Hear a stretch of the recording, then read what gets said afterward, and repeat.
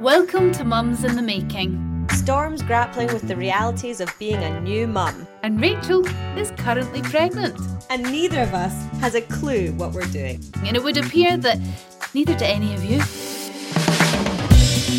This week on Mums in the Making, Rachel starts planning her baby shower. I'll sit in the bath and they can just wander in and give their well-wishing, rub my gleaming soapy belly as I cry. Midwife Carla is on hand to discuss breech babies. So you'll have to make a decision about the mode of delivery and you'll be given a variety of options. Rachel thinks her unborn child might have an alternative birth plan in mind.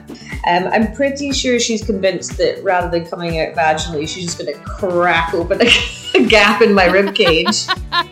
We discuss screen time and then share our appreciation for Miss Rachel. On a free YouTube channel as well. I'd pay for her. Hello? Hello. That's always a surprise. It's almost like we don't call each other every week. I know. Well, I'm feeling much more chipper than when you called me last week. Yeah, last week was not a good week. We'll get to that in just a second. But let's start with what we try and do every week. But I think some weeks we've actually failed. What week are we on? What size is the baby? What are you growing? I mean, sometimes the failures depend on whether we actually recognise the vegetable.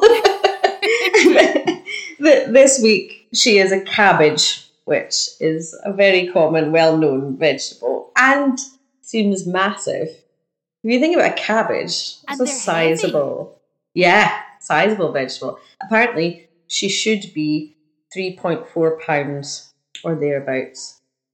But £3, come on, I could lose that in a day if I really gave it a good go. It's hard to believe that all that belly and all that stuff only has a little thing of £3 in it. You're thinking, what else does that baby already comes with baggage? Oh yeah. I mean, I feel like although the baby weighs 3.4 pounds, it's just casually added 5 pounds to every internal organ I've had. This is some extra fetal magic. Oh yes, I'm light and only cabbage sized, but now all of your organs must be made of lead. I like to think of fetuses as the kind of Mariah Careys of your internals. They just come with a lot of baggage. You know, they don't just waltz in, do the job and leave. They come in, they destroy everything. Everything has to be rejigged for them. Everyone's very excited to see them. And they just leave you stressed and in a mess. As soon as you said you compare fetuses to Mariah Carey, I just imagined one facing a wind machine. I was like, well, to be honest, it could be going on in there. God knows what's happening in my digestive system right now. So anything is possible. So what happened last week? You were very, I think you were just feeling, you were on the edge. Do you know, I mean, I think I bloody died off the edge halfway through. I had to abandon the recording. But honestly, now that I have lived a week and a half with the same symptoms, which I think is common from my experience of pregnancy so far, you get a new symptom that's upsetting or annoying or painful.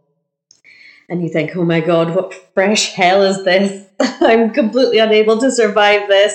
How can this go on? And then once you've had it for a week, you're like, okay, so this is my life now. So now I'm in the acceptance stage. But when we spoke last, I was really in this is a very fresh new horror that I hate. And that symptom, honestly, we took so long to get to the second trimester, we're sort of scratching our heads like, when will the second trimester happen and things ease off? But the third trimester has landed on time, like straight away in with everything that you expect in the third trimester, which is essentially baby growing very, very quickly. Yeah. And all the organs and the internal stuff smooshed up against the rib cage. The uterus is expanding, so everything is just getting condensed. And as we've discussed, there's not very much of me. So I was having this acute pain under my ribs. And now I'm used to it. So at first it was really terrifying, and I mentioned last week, I called the midwife hotline, like dial a midwife, which is I'm sure they get many a panicked call asking whether I needed to go into hospital and when I needed to worry, and I thought maybe my spleen had ruptured. But now I have adapted to living with the feeling like there is a raccoon living in my rib cage, and it's just enormously uncomfortable and painful, and it feels like my ribs are cracking. It really, honestly, I've never broken a rib, but I do feel as if they are splitting. It's so painful. It's as if the baby. So I have been breathless. It's painful when I sneeze, when I cough. The sickness came back. That's another third trimester thing. So, we're back up at 5 a.m, projectile vomiting, and I'm holding my sides now because every retch is agony for my ribs. And it was just a moment of like, why is this happening again? We had just gotten used to everything being okay. And I was having some mad thoughts as well. Like I was in the shower super early in the morning, and I was like, why does the baby hate me? Which makes no sense, because obviously she loves me. I'm the only person she knows, and she's literally cannibalizing my body. So surely she likes me a bit. But in the shower when I was feeling so sick. Well, if nothing else, she finds you useful right now. Oh yeah, yeah. Yeah, I'm a crutch. I'm pretty sure she's convinced that rather than coming out vaginally, she's just going to crack open a gap in my rib cage and jam her head through there. She's a little bit confused geographically. Well, let's hope that isn't the case. But it does sound very painful, and we think what Rachel might be experiencing is something that many women get in pregnancy. It's called rib flare. So we thought we'd get midwife Carla on board to talk us through what that actually was.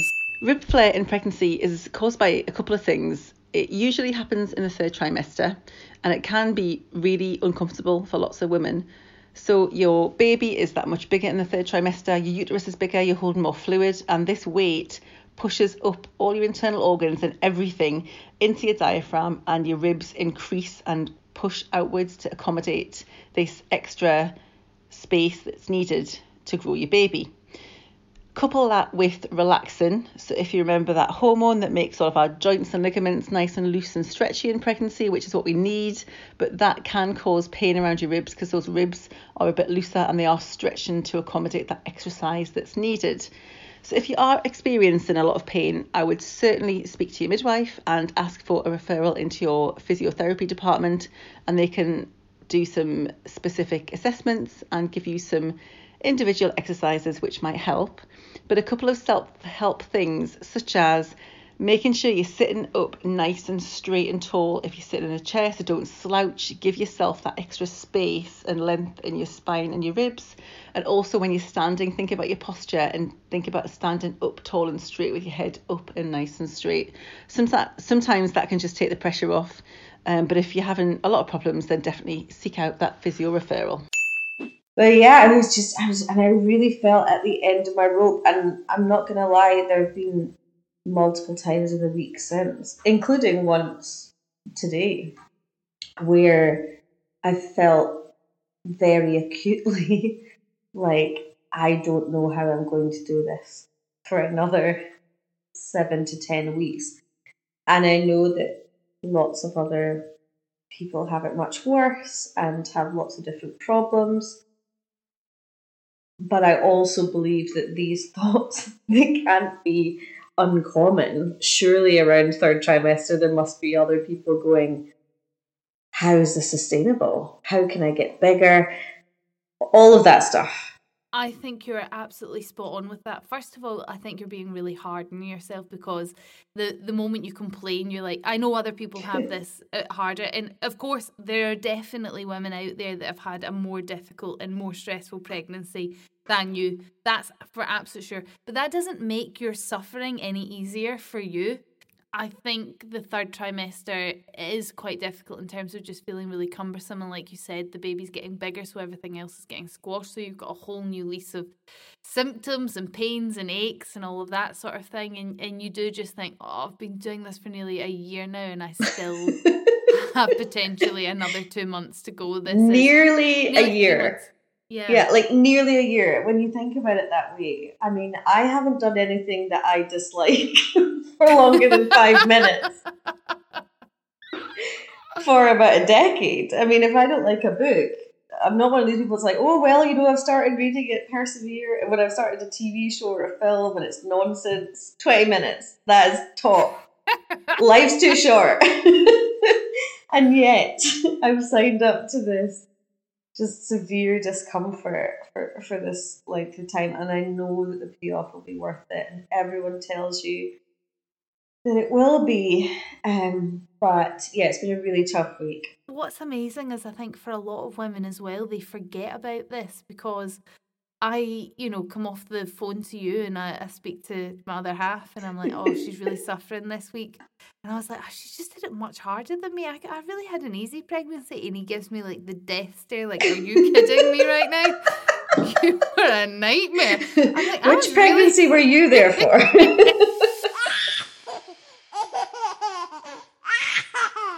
And also, my baby is like champion kickboxer in utero, because she's moving around so much, which is obviously a very reassuring sign, but it makes it much more difficult to relax, or it makes it less comfortable, because suddenly, you're getting punched in some fragile organs that already feel like they have been squashed to slivers under your ribs. So yeah, and I think the mental part of it, a lot of it is guilt. Like we've talked about guilt on the podcast before. But Sandy is such a saint and he's looking after me so much. But I feel terrible that he gets home from work or he has a day off and I am completely useless. I'm like, I get up in the morning, I'm probably okay till about lunchtime. And then it's usually around digestion, so I assume everything's just struggling to work.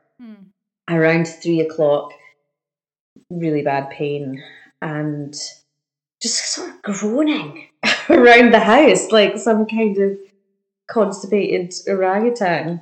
And he has to just be there, It must be, I know that he doesn't mind and he supports me no matter what. He's constantly reassuring me. But geez, I wouldn't want to come home after a day's work running a bar. The person I love the most is like caterwauling on the sofa, like, we have this new baby camera. I don't know if I told you this. No. We bought a baby / dog cam. Okay.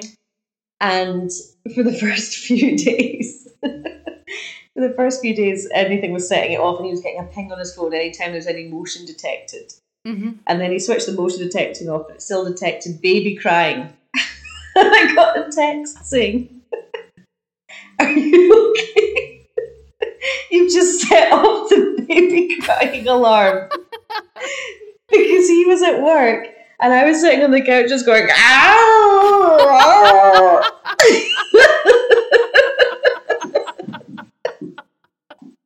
Like some kind of pained animal, some pained stray. So yeah, that's the kind of level we're at. He's away at work, he's getting pinged to say that there's a baby crying, and it's just me howling at the moon from our living room. Okay, I don't think you've got anything to feel guilty about. First of all, he did this to you. Let's not forget that. That's true. He played his part. It was a good part to play. He enjoyed it. And now he is living the consequences, okay? Second of all, you're doing the heavy lifting for something you will both enjoy and will be an adventure for both of you. And you're doing the real hard work. So the least he can do is clean the house, cook some food when he comes home from work, and put up with the occasional bark or tears from you, whatever it is. The hilarious thing is that actually not much is going to change in your house now from now on, because you've got your dog already barking. Surround sound mewling. And you're crying. So Sandy will be like, what's changed? This is all completely normal. We're just acclimatizing him. That's what we're doing. Yeah. And how's your sleeping? Yeah, fine, mainly because the anti-sickness tablets make me quite drowsy, so they tend to knock me out overnight, and then depending on the pain in the morning. So the rib cage is mostly day pain. Night pain, it's the hips. So my hips feel like they're being cracked open when I wake up in the morning. But I have invested in a bouncing yoga ball, which is helping. Lovely. So I'm bouncing around the house to help with my hips and also to create some space somehow in my rib cage. And also I've been looking into something that my friend recommended called spinning babies. Spinning babies? Yeah, it sounds like they're breakdancing. Do you imagine they're like rotating on an axis inside you? But it's taken from Rebozo Manteada, which is a Mexican and Guatemalan indigenous practice. And the rebozo is a big piece of beautiful woven cloth that indigenous women use, doulas and midwives use to wrap around the mums and kind of sugar them so that the baby gets into a better place. Yeah. So this is obviously steeped very deeply in Latin American tradition, but as is the case with many things, white people did find it and have made their own version, which is spinning babies. I'm going to be honest, spinning babies does not sound as beautiful as the Spanish. But the Spanish part actually means sort of shift. The rebozo is the cloth, and manteada comes from tossing, so it's like cloth tossing. Yes. But to make it much more better in Spanish. to make it more accurate, it would be belly shifting, I guess. So now all I need is a Mexican or Guatemalan doula in the West End of Glasgow. But I will have to teach Sandy how to do it via YouTube tutorials. To give you a shake. Yes, so they wrap you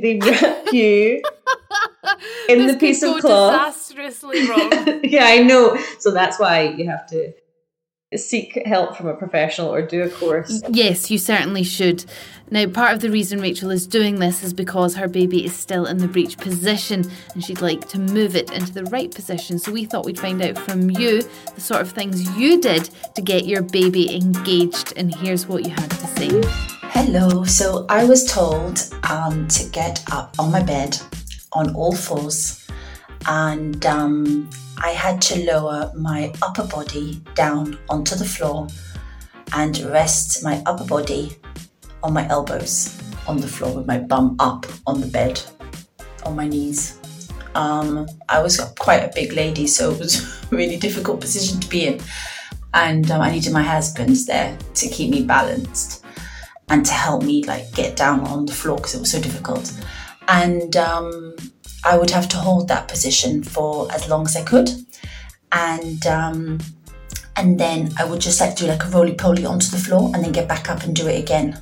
And yeah, it was quite horrible. It wasn't a nice experience, but it did the trick. And then when I went for my next scan, he had turned into position. So it was definitely worth the hassle, that's for sure. My baby was Breech. We went through our 36-week growth scan to be told he was Breech, and it was unlikely that he would turn now, as he was quite big, and put me in for a precautionary cesarean at 39 weeks. But they did say they would scan me again at 38 just to see if he had turned. They offered me the procedure where they turn them physically in my stomach in the hospital, which I didn't want. So in the 2 weeks that I had for the next scan, I did yoga poses that I found from my pregnancy yoga teacher. I also went to my acupuncturist and had some acupuncture and went back. I was on my bouncing ball the whole time and went back and was told he had moved and he was head down and engaged, and I went and had the natural birth that I was hoping for. Very, very pleased. Clever boy. Those are all very interesting techniques. But when should we actually start worrying if our baby is still in that breeched position? Here's Carla. So the first thing to say about breech is that about 3 to 4% of all babies are in the breech position after 36 weeks. Before that, it's really common and it doesn't really cause any problems. However, once you get to 36 weeks, if your baby is still breech, and that is confirmed with an ultrasound scan, then you do have some decisions to make. So you'll have to make a decision about the mode of delivery, and you'll be given a variety of options. So you can opt for a vaginal breech birth, depending on the type of breech position your baby's in. You could also opt for a cesarean section, and that's a common reason for a cesarean section. Or you could opt to try something called ECV, which is external cephalic version. Now that's a procedure by which an experienced doctor will try to turn your baby manually by placing their hands on the outside of your tummy and using different techniques to try and turn your baby from bum down to head down. This is all done in a hospital setting with monitoring to make sure that both you and baby are happy about this. So that's something that you can discuss with your midwife and your consultant. There are a few NHS trusts which do offer some alternative options for breech. So something called moxibustion. That's a Chinese remedy. There is some evidence to suggest that this can help turn a breech baby. But again, you'd have to look at that with a registered healthcare professional who is qualified to support that type of therapy. It's not something we'd ever recommend just trying at home. Likewise with rebozo, there's really limited evidence that this technique works. That's the technique with the big piece of cloth where you're jiggling your baby. I certainly wouldn't be trying this at home without the guidance of a healthcare professional at all. And as I said, the evidence around that is limited. Some things you can try, and again, there's no guarantee of success, is just giving your baby extra space in your pelvis to move around. So if you're using a birthing ball, try and sit on there and you're upright, sitting forwards with your knees below your hips. You can also try and be on all fours quite a lot of the time. That can just help give your baby that extra space to turn around, or the knees to chest position on the floor can also really help. Try to give your baby that extra space, but again, the evidence around the success for this is limited. So if you have got a breech presentation after 36 weeks, your midwife and your consultant should be giving you some in-depth support to help you make that decision to understand what is best for you and what's best for your baby when it comes to delivery. And what about Otis, our darling head down boy? He's so focused. He's now got his head the other way, which is great. We went on safari, and remember I said, we shouldn't make a big deal about the first birthday and try and make everything perfect. Yeah, I've ignored that 5 times over now. So we did our own birthday where I made a sugar-free cake, and I was taking the mic to one of my friends saying my husband's like a total fun sponge. He said he's only allowing Otis one present a day so that he really learns to appreciate gifts. So we're only allowed to give him one. And then I said, so I've made this sugar-free cake. And she's like, all right, okay, so Dad's the fun sponge, but you've taken all the sugar out of a 1-year-old's cake. Yeah, good one. So then we went on safari, and going back to the holiday we had that he can't go out for dinners because he's a nightmare and all he does is scream. He did it again. So it was almost like we tried the same thing, tried to get a different result, and failed. I think that is another definition of madness. So much like when you promised you weren't going to go over and above for the birthday, and then you did it again. Do you see a pattern emerging? I do. And I think the fault lies somewhere with me. We had a lot of Miss Rachel on safari, so much so that we were going around and we're seeing antelope, wild antelope and zebras. I should say this is in Kent, not Kenya. So I did sort of limit the distance. Although I would love it if listeners thinking, wow, she really did go all out for the firstborn. Sugar-free cake and flew him to Africa. No, just a 2-hour journey down to Kent. But it is an incredible place. I think it's got a mental spelling, and I'm dyslexic, so I'm not even going to try, but I think it's Portland is how everyone's pronouncing it. And it's got zebras and all sorts of these incredible animals, rhinos, and you get taken around in this Jeep, and they're all just wandering about, some of them fairly close to the Jeep. But instead of focusing on that and thinking that's amazing, Otis just goes, boo, thinking they're all just weird-shaped dogs. Oh. Our dog's called Boo. And then screaming. So in order to not scare the animals, we have to get Miss Rachel, which again is a woman that you will become fairly friendly with when your baby arrives, if you're anything like me, or what other people consider a lazy parent. So we got out the phone and got Miss Rachel on, and instead of watching all the animals, he was just sitting watching Miss Rachel for the gazillionth time. So I think not money well spent if I was hoping to get some sort of reaction from a 1-year-old. So I'd wait. If your child is under the age of 5, I wouldn't bother going on a safari because they don't care. Unless it's with Miss Rachel. She's pointing out the animals. Unless it's with Miss Rachel. But I was speaking to somebody else today who said what you need to do is dress up like Miss Rachel. She's done this, which I thought was incredible. She said your child will lose its mind. So we're talking pink top, denim dungarees, hair slicked back in a ponytail and a headband. See, you're not the first mum to tell me that this woman is essentially some kind of voodoo child whisperer. She's a saint or a god, I'm not sure. Yeah, like there's something going on there, because she is just a lady talking to camera. And we've done that. You do that every day. I do, yeah, but I don't get the same reaction from my own child, I can tell you. But why? Well, I thought this might be a nice opportunity to show some appreciation for Miss Rachel. And here are some of the messages that you sent in. My daughter works full-time from home. She has a 15-month-old daughter, and I go over there during the week and look after her. She doesn't have any screen time with me because when I leave, my granddaughter then goes into Mummy's office and she sits with Mummy and she'll happily watch Miss Rachel for the last 30 to 40 minutes of the working day. She's so happy to have the chill-out time and she beams when Miss Rachel appears on the screen. I'm sure it's added to her learning. She just loves everything about her. Hi, I'm the Nana here. My grandson, now 15 months, fell in love with Miss Rachel from a very early age.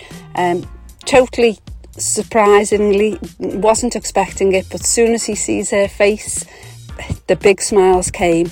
In fact, I think she got the smiles well before the parents did. In our family, Miss Rachel is the third parent. And yes, I don't blame any parents using Miss Rachel as a resource to enable you to have that 5 or 10 minutes peace. At one point, I didn't think he was going to ever get over Miss Rachel, but as he's got older, he has progressed onto some other things, but she will always be his favourite. I highly recommend Miss Rachel on YouTube. She has been an absolute lifesaver. I have 17-month-old twins, and they have been watching her since they were about 1 when my friend told me about her. And I tried other programs before, weren't interested. She makes them stop, sit and watch. And Miss Rachel, she teaches them so much. It's just win-win, honestly. And to say she's on a free YouTube channel as well, I'd pay for her. She is something else. In fact, I was thinking for the next birthday, I might even dress up as her because they love her so much. And you've got a big weekend, not this weekend, but next weekend you're having a baby shower, which I can't get to.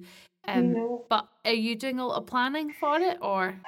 So I mean, there have been moments in the last week where I've been thinking, can I even go? Can I host my own baby shower? But I do believe that an extra week of extended of these symptoms, I'll be feeling even stronger and capable of survival, because we we're actually due to go to my friend's wedding this weekend in Belfast, and we've had to say that we can no longer go.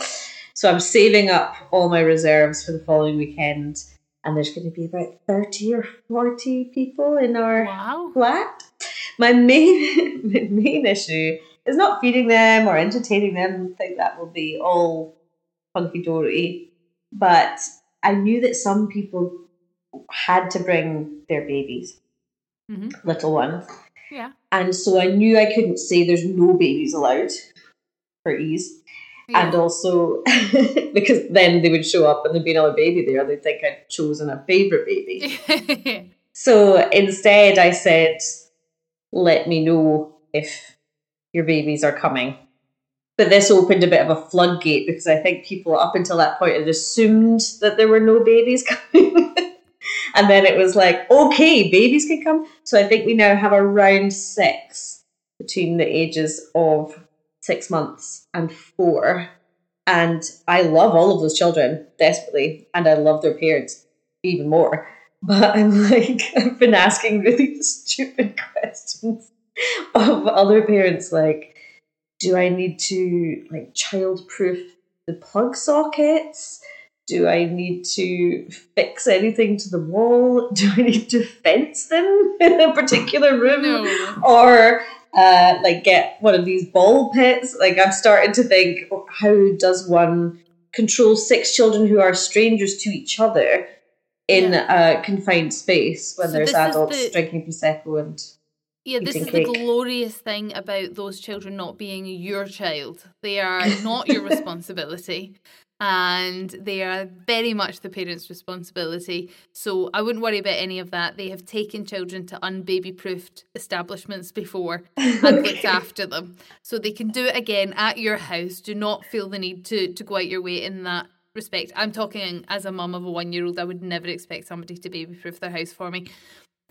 However, you will have to baby-proof your house at some point, which I am learning now. Does Otis also run with his hands fully extended into sockets in any kind of danger? Because I've seen particularly toddler boys seem to just love to put their hands in things and find out the way things work and pull at cables and all this sorts of stuff. We're weirdly at a moment where he's definitely not running yet, but he's trying to walk. Weirdly, on the walking thing, he's lost the appetite to walk. So for ages there, I thought he was going to walk really soon, but he's learned to crawl really fast. We're talking Usain Bolt in the crawling world. He's 0 to 60 in less than 2 seconds. I think he's realised he can get somewhere much quicker by crawling than bothering to learn to walk. So we've got pull-ups, we've got shuffles along tables and stuff, shuffles along sofas, and a lot of falling, but not a huge amount of walking. But I've heard there's all kinds of things that can happen that can delay a child walking as well. And a lot of people at my stage are getting really stressed out about it. And another little girl, my friend's little girl, hasn't even crawled or walked yet at 16 months, but they don't think there's any issues there. They just think, I don't know, she might be a bit lazy, I think. I mean, I hear her. She's getting carried. What's the other option? You get carried around all of the time. This is my theory, right? If your baby isn't walking or isn't even bothering to crawl at 1 year old, that could just be a symptom of really attentive parenting. Yeah, work smarter, not harder. That sounds like what Otis is doing. He's like, cool, I can go fast like this, or I can learn to do the slow thing and get there much slower. And the thing is, everyone freaks out about this stuff, but every baby is different and all of them develop at different rates. And actually, lots of young babies and toddlers can meet all of the key milestones and ticking the box and all this stuff, and then they can stop. Lots of autistic toddlers will meet all these milestones, they'll be chatting away, and then they'll start going backwards, they'll start losing the power of speech. So it is a really nervous time, I can imagine, particularly when you have groups of mum friends who all have kids of the same age, and you must compare. There's no other alternative. You're have a full NCT group or friendship group full of babies of a similar age, you're like, oh, Daniel seems quite advanced. Oh yes, he's grade 8 violin already. And you will have some parents who are very honest about how they feel. Like, it sounds like your friends have been very honest about their concerns, but you will have others who are like, yes, he is very advanced for his age. Yes. He's already speaking 5 languages. Yes, and he has been picked for the school football team already. But there's always like a faux modesty about it. Like, oh, we have no idea where he gets it from. Shut up. He's interested in your life. Mum and Dad are making him do little baby weights at night. Deadlifts. I mean, to be fair, I think in the modern day, I haven't come across many of those parents. I think now it's very on trend to be incredibly honest and open about how you're feeling. And thank goodness, because the last thing you need when you're suffering in silence, a bit nervous about something, is somebody feeding you a whole load of guff that's not true. So going back to the baby shower, I think it's a good shout not to go to the wedding, by the way, and conserve your energy, because if you're not feeling good, I think being in another country at a wedding is possibly the most uncomfortable experience you could go through. But a baby shower, people are coming to you. It's all people that you know as well, so there's no like polite chat you have to do. You can just tell them straight how you're feeling, which is hideous. And what are you going to do? Hopefully they all want to come visit me in the bath. Really? We'll make some canapes. I'll sit in the bath and they can just wander in and give their well-wishing, rub my gleaming soapy belly as I cry, and then say their goodbyes and off they go. That's the plan. I bet you're sad you can't make it. I'm devastated. That's like an art project. It's like interactive art. The thing that a lot of people are doing now is a thing called sip and sees after the birth. But you would be having like a sip and see with a difference, right? You would get to go have a glass of champagne and then come see you in a bath, which is... A sit and see? Is that like a baby viewing? Yes, exactly. Okay, I see. I've never heard of that before. Come round, have a little glass of bubbly and check out my weird looking newborn. Oh, that's like an open house. Like if you're selling a flat, you'd be like, so this is the living room. Oh yes, that's the product of my uterus. Enjoy. If you Currently sleeping. If you take a closer look, it has 10 fingers and 10 toes. And well, here's hoping. I mean, once I go to the second 4D scan, so the reschedule scan, because they said they couldn't charge me for the full lot because she wouldn't pose for the picture. I'm going to have some tasty stats for your economist brain to dwell over. Lovely. Because I'm going to have percentiles. She did say at the last scan that it was a big baby, but it wasn't enormous. That's the reassurance. Yeah, that does my head in. What does that mean? That's like, how long is a piece of string? It's a big baby, but not enormous. Well, I think that's because the assumption is always because I'm waddling in like this tiny person with a humongous belly, and Sandy's this enormous man. The assumption is always, oh, well, it's just a big baby because look at the size of him. But she was reassuring me that it's not like her face isn't pressed up against where my belly button is and her legs coming out my mouth, even though it feels that way. She's not 6 foot tall already. She's basically in the normal range. She's just probably a little bit bigger than the average. Yeah. That's fine. That's all very good stats. Nothing to worry about there. And folded in a very awkward way that means her picture couldn't be taken. But I'll report back next week when I have hopefully some solid pictures and percentiles for you to peruse. I cannot wait. Love to get my hands on some numbers. You'll already have your chart from your 99 percentile head. I've probably got someone like a wall chart that I had when Otis was going through his scans that I can dig out from somewhere. But that sounds like something to really look forward to this week. I have Otis's 4th and final first birthday celebration. No, yes. Storm Huntley. This is I love it that even when you're telling me, oh God, yeah, I'm just not going to do that much anymore, I'm not going to commit to things, you're giving advice on the podcast, you're telling people not to go over the top. This is his first birthday. Yes, but this to be fair, this is definitely the last one. The last one. It's definitely the last one. Also, this is actually the NCT birthday celebration, so this is all our NCT group getting together and celebrating the first birthday of all the babies. So that was always okay. It's communal. It's a communal birthday, and at the weekend it was a birthday celebration shared between him and his auntie Melissa, who was turning 30, and then on I love the justifications. It was his actual birthday, like the day I gave birth. And then the weekend before that, it was the celebration of his grandmother and auntie's birthday all together with all his friends and family in Glasgow. There's reasons for it all, Rachel. But yes, it will be his fourth and final birthday celebration, and that's what I've got to look forward to. I mean, it sounds great. Why stop? Keep going.